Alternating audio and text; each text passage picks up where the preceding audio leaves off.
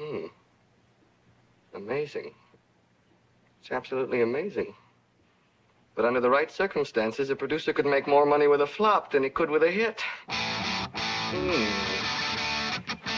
Yes, it's quite possible.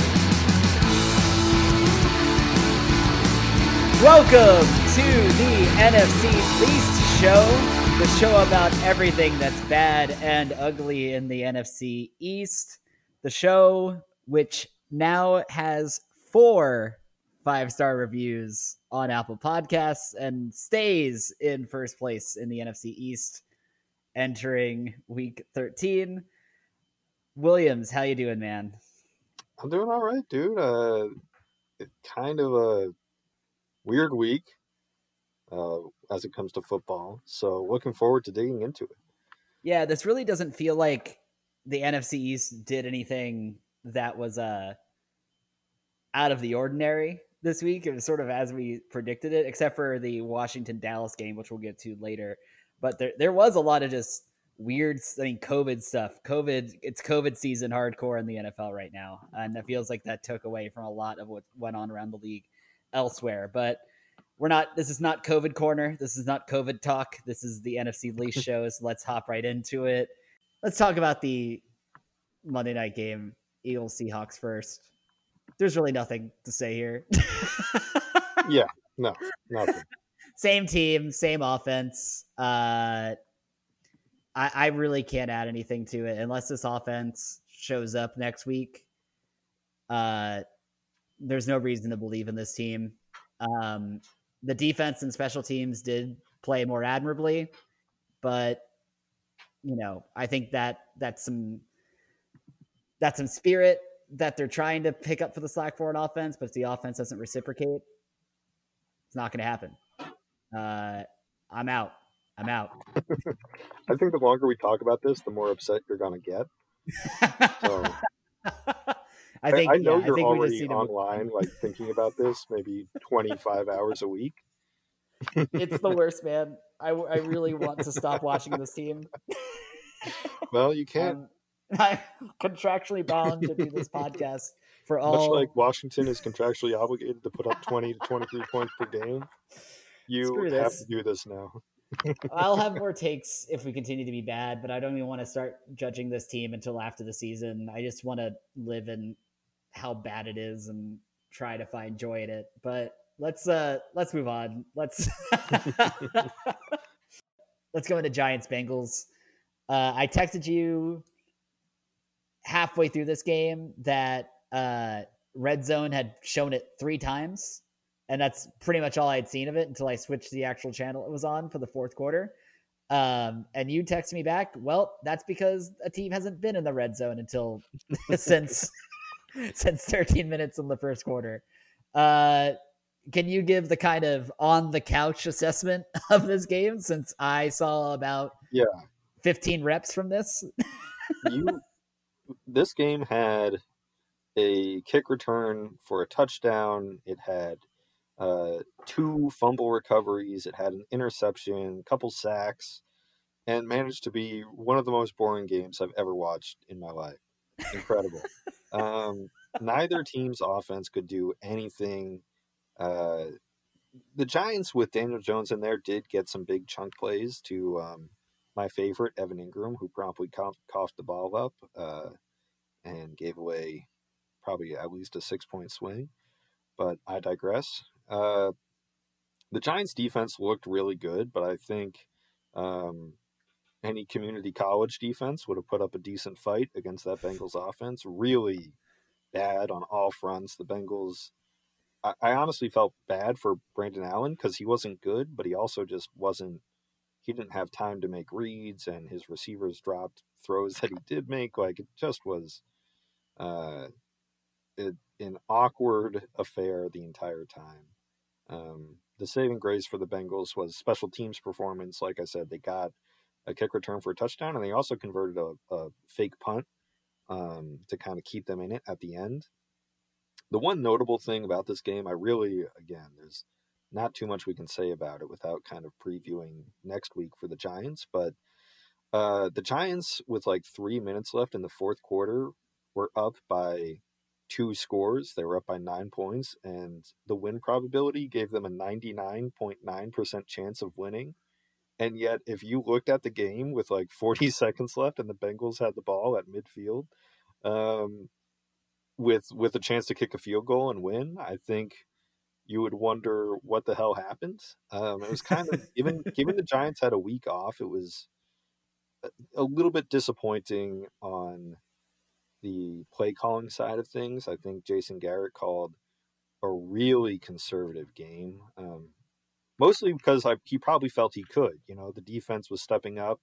The Giants could kind of grind down the field when Daniel Jones was in, and not so much when he was out. But it was clear that the Giants' philosophy was, we know we're the better team. We're going to force them to make mistakes, and as long as we don't, we'll win.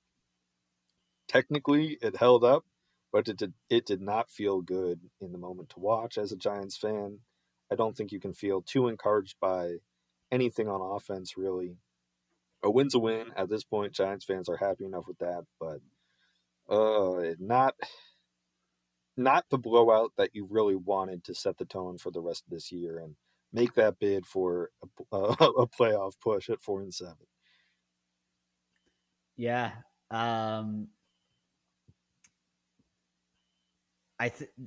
Is Danny Dimes gonna come back from that hamstring at all? Do you know? Has that been discussed?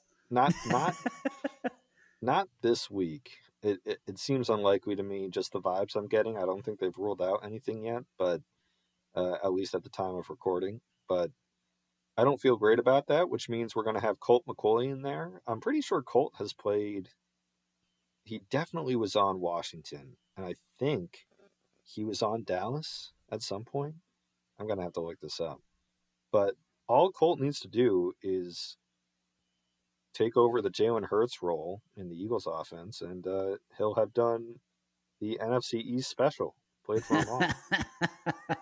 This is assuming he's played for Dallas, which I do, and he never has. So forget this. Delete this. We'll have to go back into the archives and try to find. I think there are a few players. I think Sanchez came close to playing for every NFC East team. Yeah, I think he also at least has 2, right? The Eagles and man, he played for the Eagles. He played for the Cowboys. Man, he was on the Washington for a long time. Anyway, but yeah, we don't need to talk about this anymore. Yeah. I think the big story, especially next week against the Seahawks team, if Colt McCoy can lead a 50 to 60 yard touchdown drive, I think that needs to be the lead story in the pod next week. I will make let's make some sort of like prop bet or some sort of condition for every 3 points that Colt McCoy leads to. I will drink a beer before recording. He has to lead to them. The defense can't really be involved. Like, he needs to get the ball from at least midfield. That's what I'm saying. Like a touchback. I'll even give like a handicap of 15 to 20 yards from a touchback point. Like, right? Starting at his own 40 or something like that. Yeah. I would say from his own 35 to 40 or anything further from that. If he can lead a driving to the 0 yard line, a touchdown drive. I'll even take field goals. For field goals? Yeah, no, I watched Come on, man. That is I'm with you on that. But you gotta that is only 5 Wayne Gallman well-earned chunk yard runs. That's to get into field goal territory from there. Which, by the way, we got to talk about Wayne Gallman for a second before we move on. How about our little grinder looking Ezekiel Elliott-esque out there getting 5 yards per carry? How could you insult Wayne Gallman like that? He is, it's kind of one of those weird things to like gush over because the announcers did it all game. Like, there's nothing in the world football announcers like more than a guy who never gets below 2 yards on a carry and never gets above 6. People love the consistent grinder, man. But I do like the one thing with Gallman, I think, early in his career that really kind of stunted his growth was he had what was perceived to be a fumbling issue, and he also really can't catch that much out of the backfield. He still can't really catch, but he can. It seems like he's tightened up his grip on the ball a little bit. Just an aggressive runner. He's fun to watch between the tackles. Limited guy, but he does what he does, and he does it pretty well. So it's been nice Does to he have him still get step up. feature back consideration even when Devonta Freeman comes back, do you think? I think he should, partially because I think Freeman is kind of washed up, and I like the balance they have going now, where it's Gallman, and then Alfred Morris comes in when they want to lose yards, and then they'll have Dion Lewis for your third down back situations. I'm pulling for it, man. Alfred Morris he's the guy who's been on every team but the Eagles. That's who it was. Yep. Okay. Well, time for you guys to pick him up. Now we got Jordan Howard for that, man.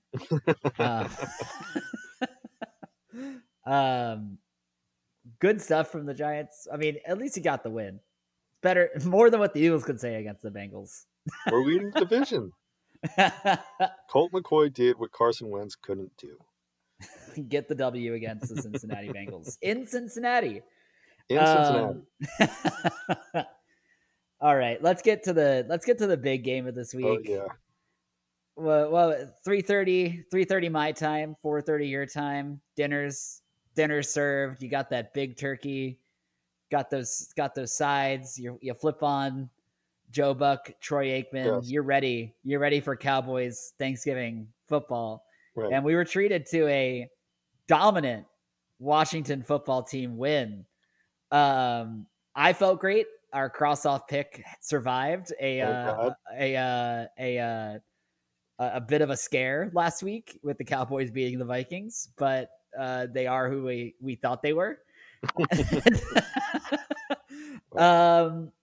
They seem to have talent, the Cowboys. I mean, I think you saw that in flashes even against Washington, the same way you saw it against Minnesota, but you don't get the doors blown off you. The Washington does not break its dutiful 20-point barrier to drop a 40 burger on you without being a particularly bad team. So I want to know, like, what does Dallas lack that Washington and New York have this year?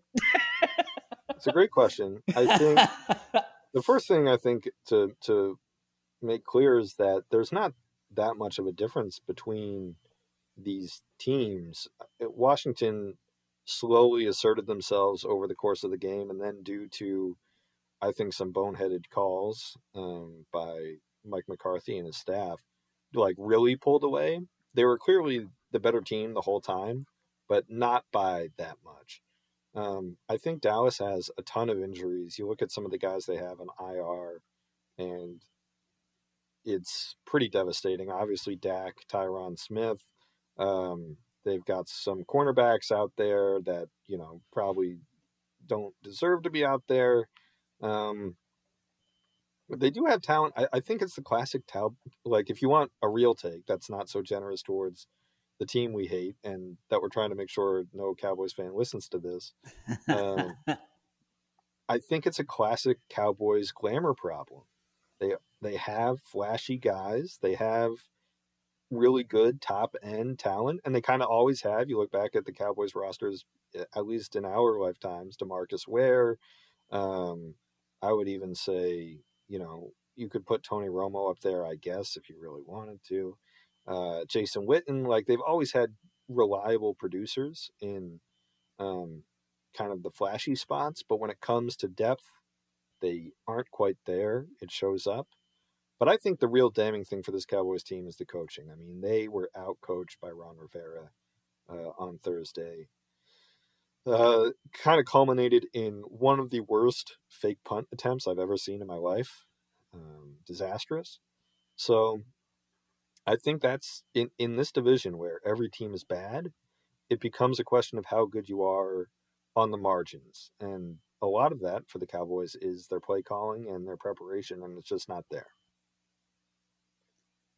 Yeah.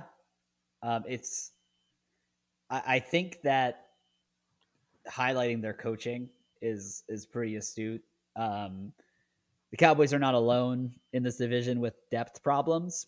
I'm looking at my own Philadelphia Eagles when Yeah, I say the that. Eagles are also really dinged up. I think Yeah, Washington, despite losing Kyle Allen, is fairly healthy, and the Giants, besides Saquon, are actually also honestly in a pretty good shape. So can't complain there. But the Eagles I and think Dallas certainly. yeah, but I think where you can maybe get on Philly's coaches is more on their ability to guide the players they have on the roster to executing well, but they aren't necessarily putting those players in consistently bad positions Yeah, on any given play. I think that's the difference between Dallas's coaching and Philly's coaching, where you watch Dallas and there are multiple times during a game you're just wondering what was the coordinator thinking, like putting like calling this. I mean, the fake punt is like the egregious example, but a lot of times on defense you're like, why are they in like a zone yeah, now? yeah, Why are they only rushing three? And same on. I do think offense has gotten better since the bye, but even that was like very questionable kind of formations, alignments, gadget plays. Just like yep, asking players to do things that you're like, do you really need to be doing this right now? yeah, Like it. I do think that's probably the thing. That's probably the coup de grace of what puts Dallas over the top as like a uniquely bad team this year, on top of their depth issues. yeah. I if you're, I know a lot of Cowboys fans are waxing poetic about Jason Garrett. Now looking at what the McCarthy administration has done The McCarthy administration. in Dallas this year. And, it's not like I kind of empathize with it because Garrett didn't try to be this cute with them. He did just try to execute baseline stuff well, but they still have the same depth issues with him as they do this year, too. It's just that now you're adding weird coaching decisions on top of it. Yeah, On top of injuries. It's just creating this like stew of this is bad. yeah. I think the difference between the Cowboys and the Eagles with their injuries is the Cowboys misuse the talent they have, while the Eagles have no talent to misuse. Yeah. I mean, like I love CeeDee Lamb. I think he's a special player, but it just feels like they're not trying to get him the ball in maybe the best situations all the time.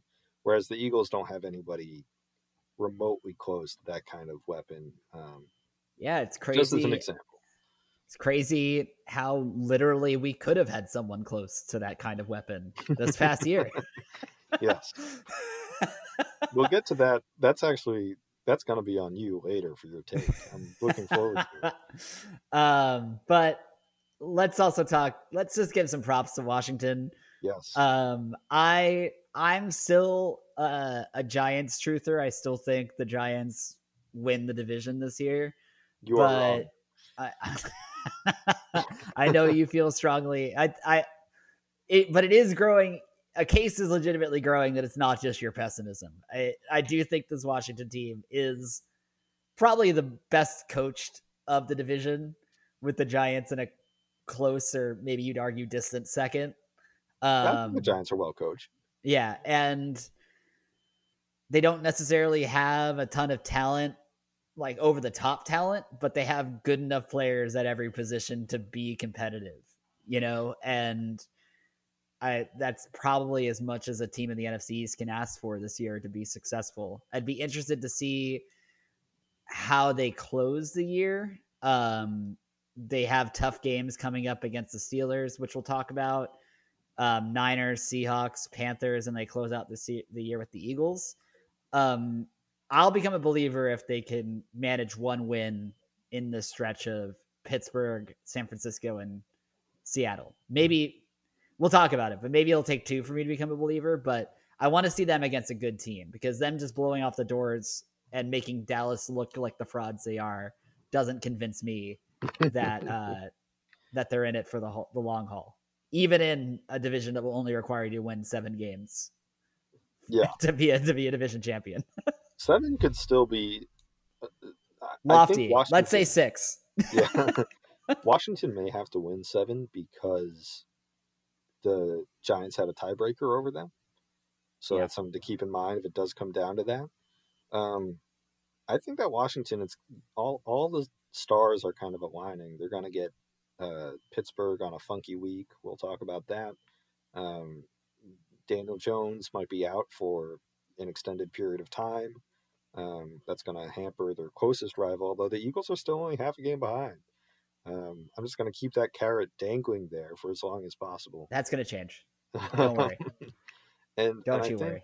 I think Washington has an actual identity. They aren't a great team, but they know what they should do and they do it. And I do think they have a really, really good defense. To me, a sign of a good defense is one that gets better and more confident as the game goes along. And that's really what I saw in the game against Dallas, is they just slowly, kind of realized, I think, that they outclassed Dallas's offense and started playing with some swagger and just got more and more disruptive and immovable as the game proceeded. So I think that's a good sign for them going forward. I think they're playing with confidence, and I think Alex Smith he's definitely more jittery in the pocket than he used to be, but he's still the game manager guy that we know and love, and I think that can be enough. I mean, like we talk about every week, it's not going to take much, man. You can be a pretty bad team and win it all here. So I still like them. I think if I had to bet on one team, it's them. But we will see. I think next week will be very informative. I'm betting on the Giants, but let's take it 1 week at a time. With that in mind, let's get into the preview part. Eagles, Packers win. Yeah. All right. I'll say Packers 37, Eagles 17. Wow, that's close to where I was going to be at. I think it's. Here, if I'm going to dive into it a bit and hear me out on this, Eagles defense did play well, but they also were clearly playing with the juice of a unit that knows that they need to pick up the slack for an offense that's not playing. And I think that emotional weight slowly dwindles if the offense doesn't reciprocate. It's like any relationship, right? Yeah. If you're giving too much and taking too much, even if one side starts putting in more effort, they'll slowly stop trusting, and I think this Packers team, especially at Lambeau, has the ability to just break this team's back. If I'm going to hold out any hope for this Eagles season, some weird stuff has to happen with Washington and New York over the next 2 weeks, and maybe we can go to Arizona and get a win. But I think we go to Arizona a 3-9-1 team. I don't think we go to Green Bay and get a win against the Packers, and I definitely don't think New Orleans comes to Philly and doesn't take a W from us. Yeah. I had an identical thought with the Eagles defense. I think you can only play as a cornered team for so long before you get dispirited. You're probably about there. And the Packers are really good, especially playing at home. That would be tough for any team. It's especially tough for a team that does not look like they've figured anything out or are on the upswing in any way. I foresee another tough week. I'm going to say 31. I think it'll be closer because of the automatic Wentz garbage time touchdown. I think 31-23. Well, that's improvement. I'm happy. I like your optimism about the Eagles this week. All right. We have. Let's talk about Giants Seahawks actually, since the That's Eagles are fine. coming off the back of the Seahawks. I'm not like sold on the Seahawks. I think they're a beatable team. Yeah, I You think so know, too. especially given what we saw against this Eagles team. Like that, I really think this Eagles team is like on a spick for anyone just to roast, and for any great team just to roast right now, and the fact that they did win comfortably, but it was not like a blowout. And there were definitely moments in that game where it's like, if the Eagles offense had anything, maybe momentum could start swinging that direction. It didn't feel dead until the fourth quarter, and I think that the Giants are maybe a marginally better team to the point where not being dead means that they actually are within striking distance of winning, you know? Um, I like the Giants defense against the Seahawks offense more than I like the Eagles defense against the Seahawks offense. All that said, I still think it's a Seahawks win because I don't think the Giants have the juice with Colt McCoy. I'm gonna say it's good. I think it's another similar game, honestly. I think it's gonna be like a 23-17 game. Seahawks win. Okay. I don't see the Giants scoring really much at all. Maybe off a fluke play or something, but they do not.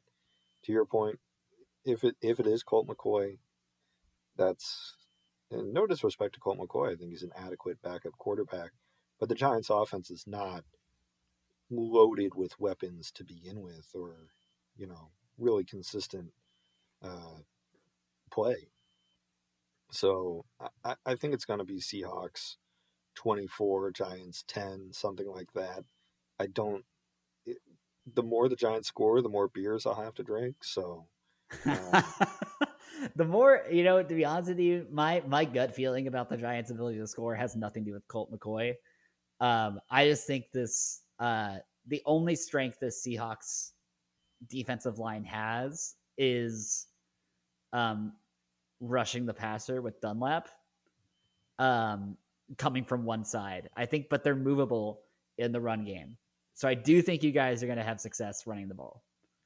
yeah, I'm As long as Colt McCoy can be a changeup passing the ball, I think that you'll produce some drives, but it won't be enough to win.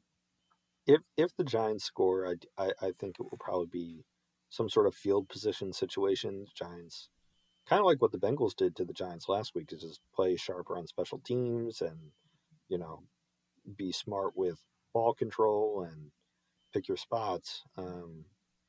If the Giants manage to put up like 40 or something, I'm going to be blackout drunk, and that will be a good time. So here's hoping Colt McCoy looks like, 04 Peyton Manning. I really hope for that. I really want to hear this pod next week with you blackout drunk. And the last two games we have, I think we can probably tackle them two at a time because Yeah. it's the two teams that played each other last week combined with two teams who have not played yet at the time of recording this week. Yeah.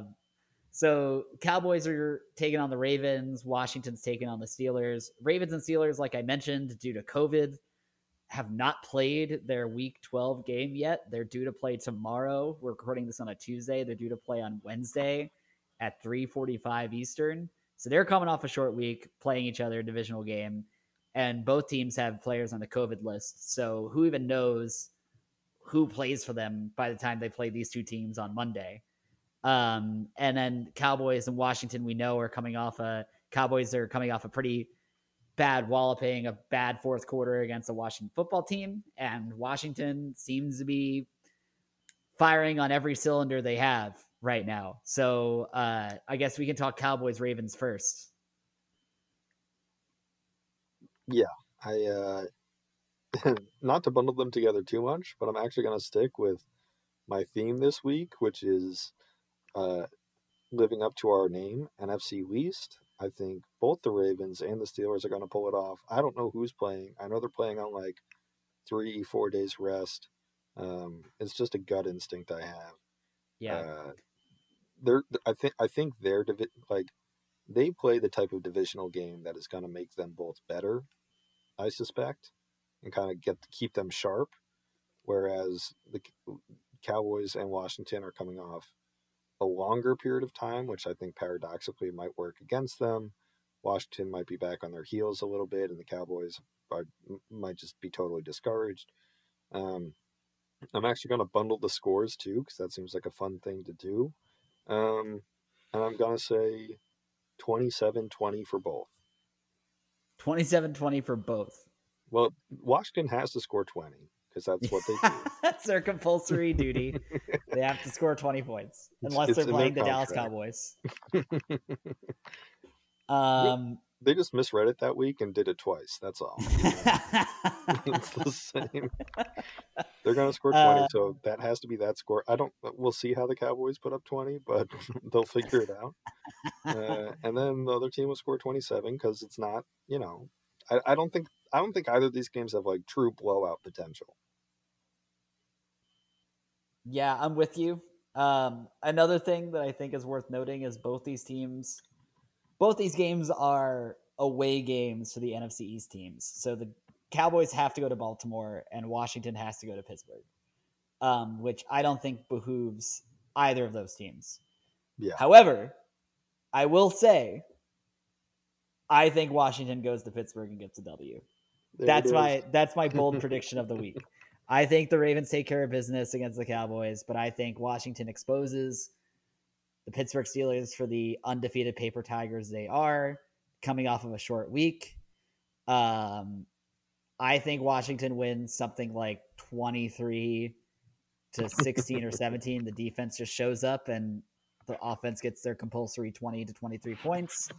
But I do ultimately think that the Cowboys will just find a way to lose in Baltimore. It's just really hard to pick these games off anything besides gut instinct and fun, because not only do we not know how either of these two NFC or AFC North teams will come off of these games coming into this game, but also because of COVID, we literally don't know who from Pittsburgh or Baltimore will even be playing in these games come Monday, Yeah. So we'll stick with these for now, but I'm sure we'll have more to say about it next week. Let's take around the league.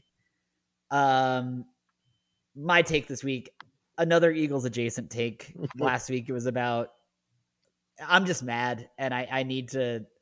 I think when things are bad, I get emotional about I get mad about how other people choose to process it. I think no one processes things well.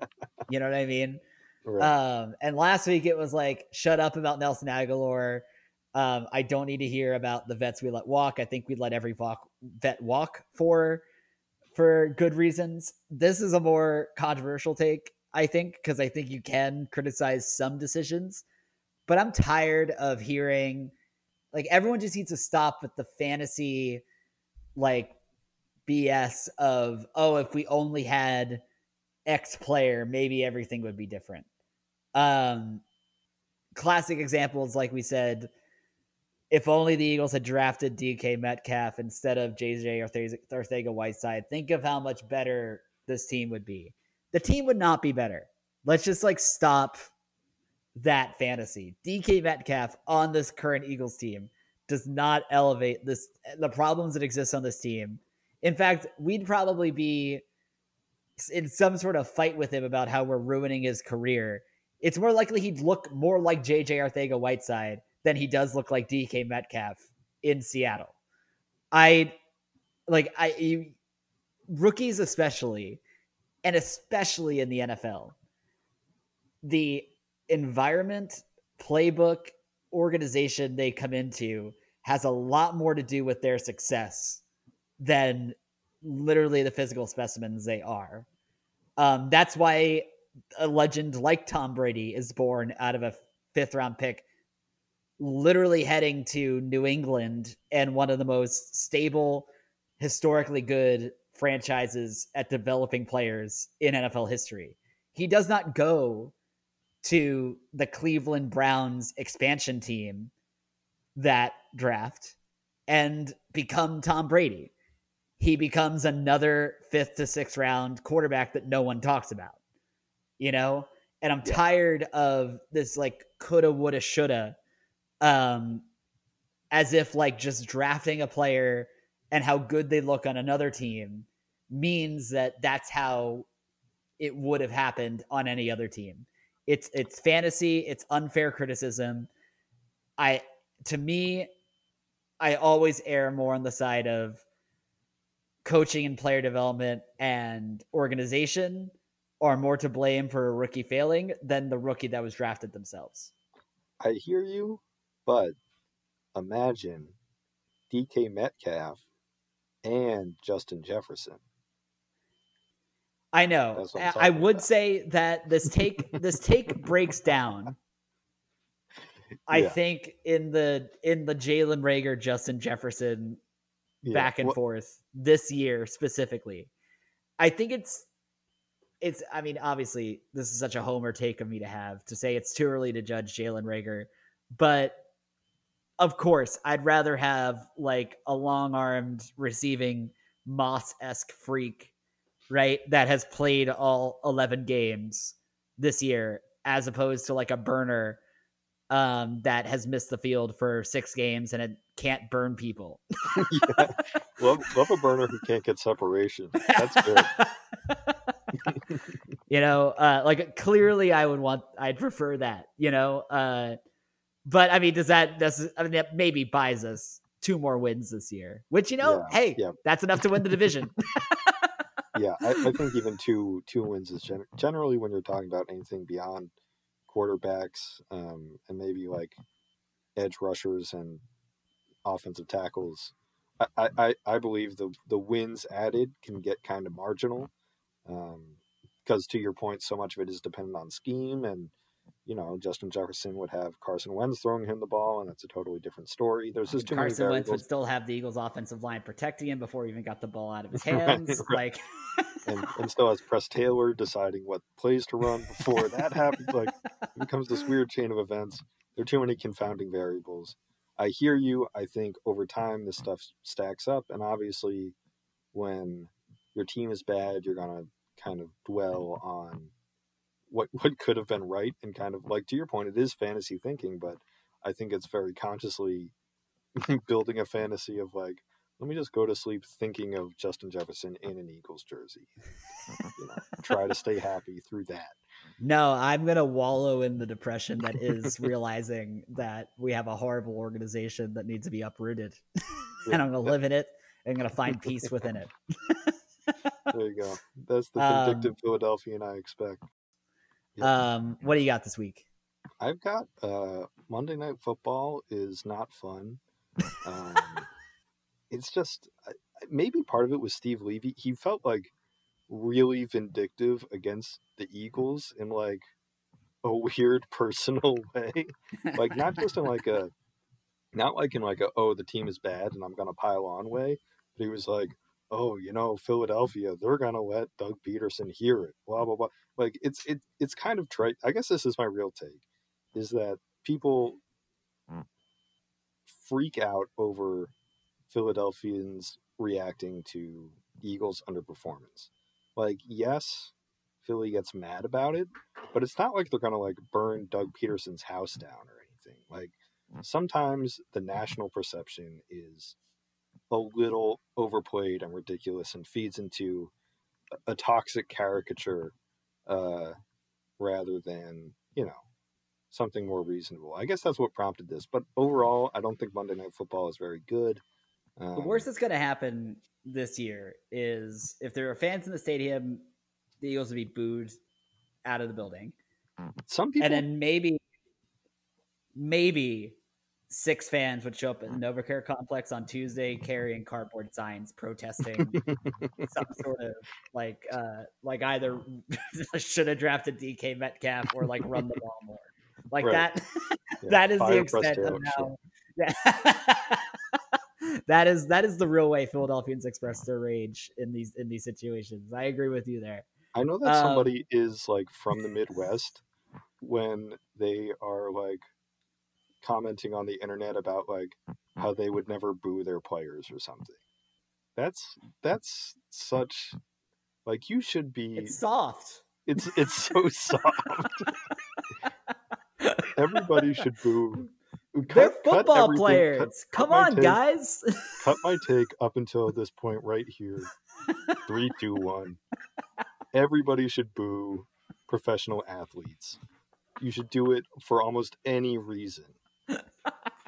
Like if they do, I don't care if they've hit 16 for 16 passes. The moment they throw one to the dirt, you should boo. They get paid millions of dollars. Just why not? It's not Okay. Also, it doesn't hurt anybody. it's not even like they get paid millions of dollars. They get paid millions of your dollars. All right, Yes. like Well, they get paid you are paying. whatever my percentage of those millions of dollars are. I'm just not even that. Just like your value as a TV viewer, right, is like abstracted through ad revenue that then gets bundled up into $1 billion TV packages, right? It's like even if it's technically free or over the air, or if you're paying for cable to get the games on TV, you're still a portion of their salary. And you like this, like holier than thou, like I treat my players with respect. They're doing their best out there. Like, no, they're shitting on your money. All right. Be and indignant. your time. That's really what booing is it's an expression of indignance. Yeah. It's not like you're sending death threats to the person or anything. You're just like, hey, what the hell? Like with your hands up, basically. And in verbal form. And like this goes this should have been my take this week. The easy rebuttal to everything I just said is, Sean, stop watching the games. And something I did not realize that you were able to do until stories were leaked last week that Jeffrey Lurie, the owner of the Eagles, skipped a game last week. I immediately texted my family and said, this must be what the privileged 1% in this country can do. Right. They take games off from the teams they own while they feed a shit product to the proletariat who has to sit at home and enjoy their Sundays. Right. Jeffrey Lurie really spits in the face of Eagles fans everywhere because he's the one guy who could show up and boo, and he's not doing it. Paper fan, Jeffrey Lurie. Really out of tune with the city of Philadelphia. And I was shocked to learn that you're allowed to not watch games. In fact, I have somehow, my instincts let me do the opposite. I put myself into a position to have to watch every game, to talk intelligently on a podcast about every game for like close to an hour every week. Yeah, I resent you for this. Well, this is how we chose to process it this week or this year, man. And I'm happy with it. Yeah. Rate, review, subscribe on iTunes. We also have a mailbag that's worth throwing out there. If you email us, I believe at nfcleastmailbag@gmail.com. We'll read it. We'll appreciate your feedback. Might even put it on the show. So definitely email it. Williams, until next week, man. It's been fun. Talk to you next time. All right. Bye.